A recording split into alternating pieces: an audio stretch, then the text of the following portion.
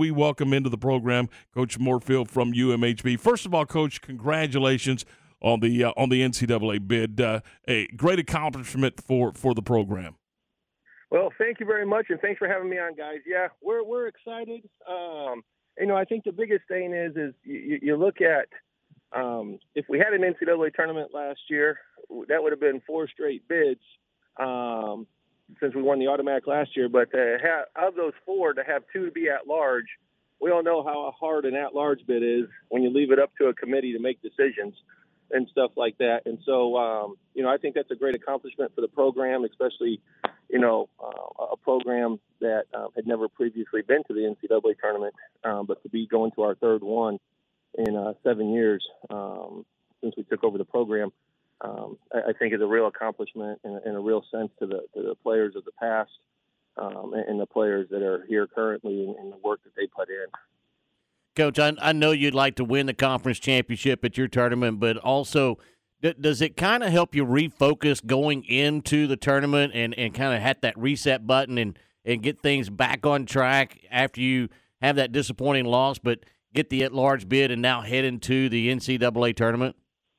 Yeah, I think you're right, Ward. I think, the biggest thing is I kind of use my time at Baylor as kind of like a little bit of an indicator. You look at, you use Kansas for an example. How many times have they won the Big 12 tournament?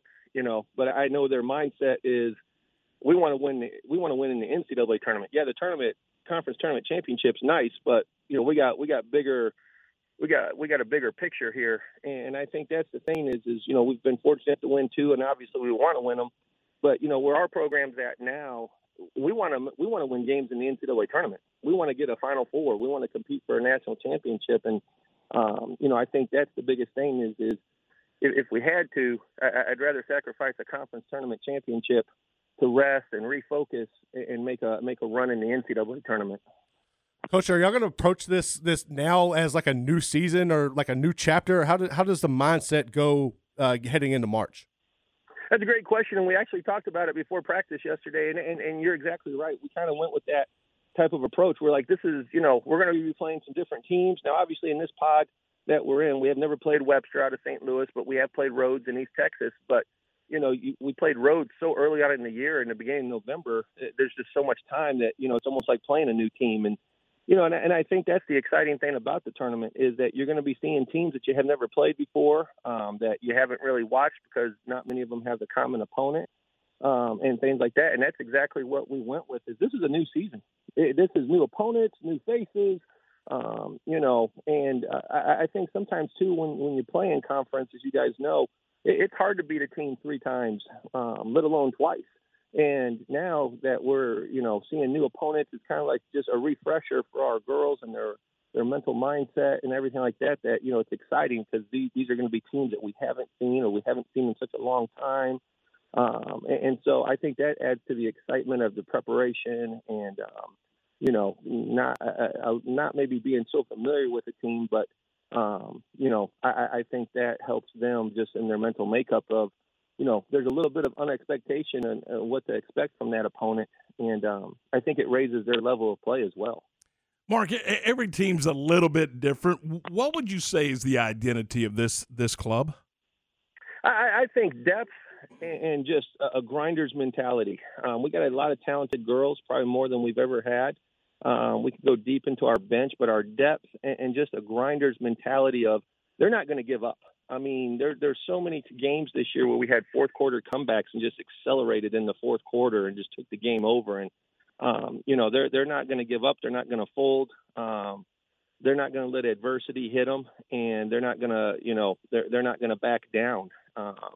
They can be down 12 going into the fourth quarter, and that's not going to bother them. They still see it as this is a game that's winnable, and they're going to give their all. And so I think that's the identity is just extreme depth and just a grinder, relentless effort type attitude that these girls come with every day, whether it's in practice or in games. How much does that depth help you run the floor like you like to? I think it's tremendous. I think it really helps. I think this team is built for 2 games in 2 days. I thought the team was built for 3 games in 3 days. And obviously, we've been in a lot of 2-game situations, whether in conference with we have to adjust with the ice that came through a couple weeks ago and playing in a home opening classic and then playing out in Colorado. So our depth is tremendous in the fact that we can continue to be at our pace and our level for 40 minutes where a lot of teams can't. And you kind of see that taper off, probably the end of the third, beginning of the fourth quarter.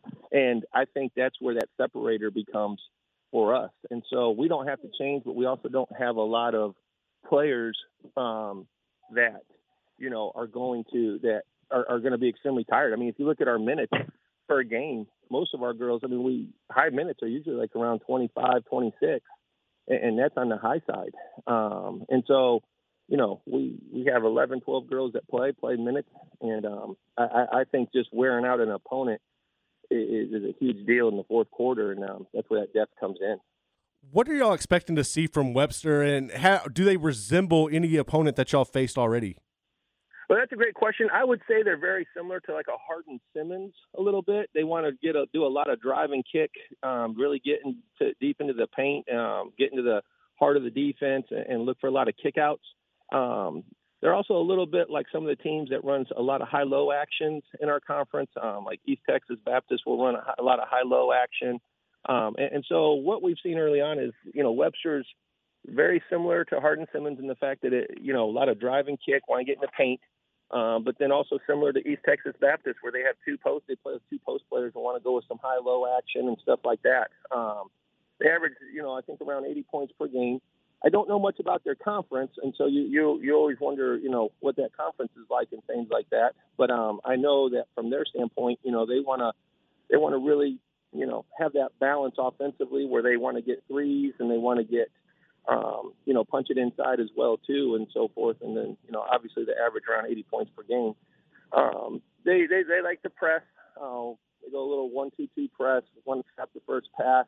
But I think a lot of their points kind of generate off of that press as well too, and that trap and getting easy points off of pressing. And it'll be interesting to see because, a lot of teams in our conference started to zone press us just to slow us down, so to speak, not to try to speed us up. And with our guard play and what we have, it'll be interesting to see how our guard play responds to their press, which is a little bit more aggressive and trying to speed you up, which I think obviously plays in our favor. If you want to play fast, you're playing our type of game. Coach, what's the travel schedule look like? Are you going to be able to get a practice in, or is it just going to be a shoot around? What's the rest of the week look like for you? Yeah, so what we're planning on right now is we'll leave tomorrow to head to Memphis. We'll probably leave about mid-afternoon. We're working out something with Texas A&M Texarkana right now. It's around about the halfway point to Memphis, and so we'll stop there, get a practice, stay the night, and then get up the next morning on Thursday and continue on. So we'll still have a practice today at home, and then have a good one tomorrow. Really get up and down, and practice at Texas A&M Texarkana.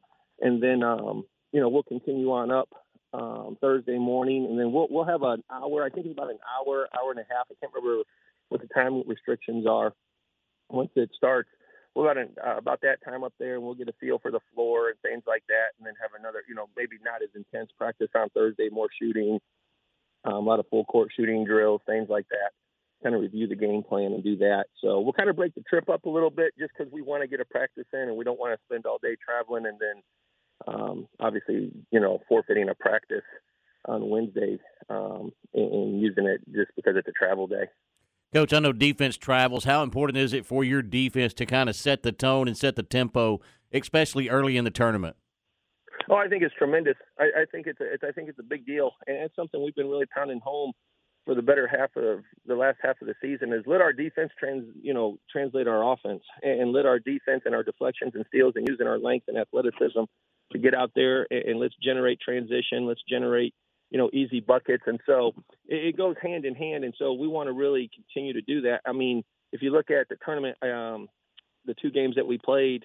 We held UTD to 33%, I think 34% for Belhaven, forced them into a lot of turnovers both games. And so that's something that we want to continue to do. We want to force teams into turnovers. We want to be physical, but yet athletic enough and really get that defense established, because really what that's going to do, that's going to establish and open up our transition game and getting out and running and getting easy points, and now become, starting to wear that opponent down by getting them and making half them to get back, play transition defense, and try to, play with our pace and tempo. Coach, for me, I'm a nerd when it comes to mascots. I just have to know, have you ever heard of a Gorlock? Like, you're going to play the Gorlocks. I have no idea what a Gorlock is. If someone had to say, hey, you got to make a bet on it, I'm going to have to say it's probably something with like Greek mythology or something. But I mean, I have no idea what a Gorlock is. I have no clue what a Gorlock is. And then when I was trying to research it on the analytical stuff that we use, it came up Gorlock, and I'm like, what is Gorlock? Is that a school? I mean, I'm not sure what. And they didn't put up Webster, so I was like, I have never even heard of a Gorlock. So my two boys probably know what a Gorlock is before I know what a Gorlock is. Hey, you just need to go 1-0 against the Gorlocks. That's at the end of the day. That's all that matters. So we just need 1-0, and we'll figure out what type of mascot they are and exactly where they came up with that mascot's name. Hey, Coach, thanks so much. Best of luck, safe travels, and go get it done. Well, I appreciate it, guys, and thanks for having me on this morning. Talk to you soon. That's Mike Morefield, the head coach of UMHB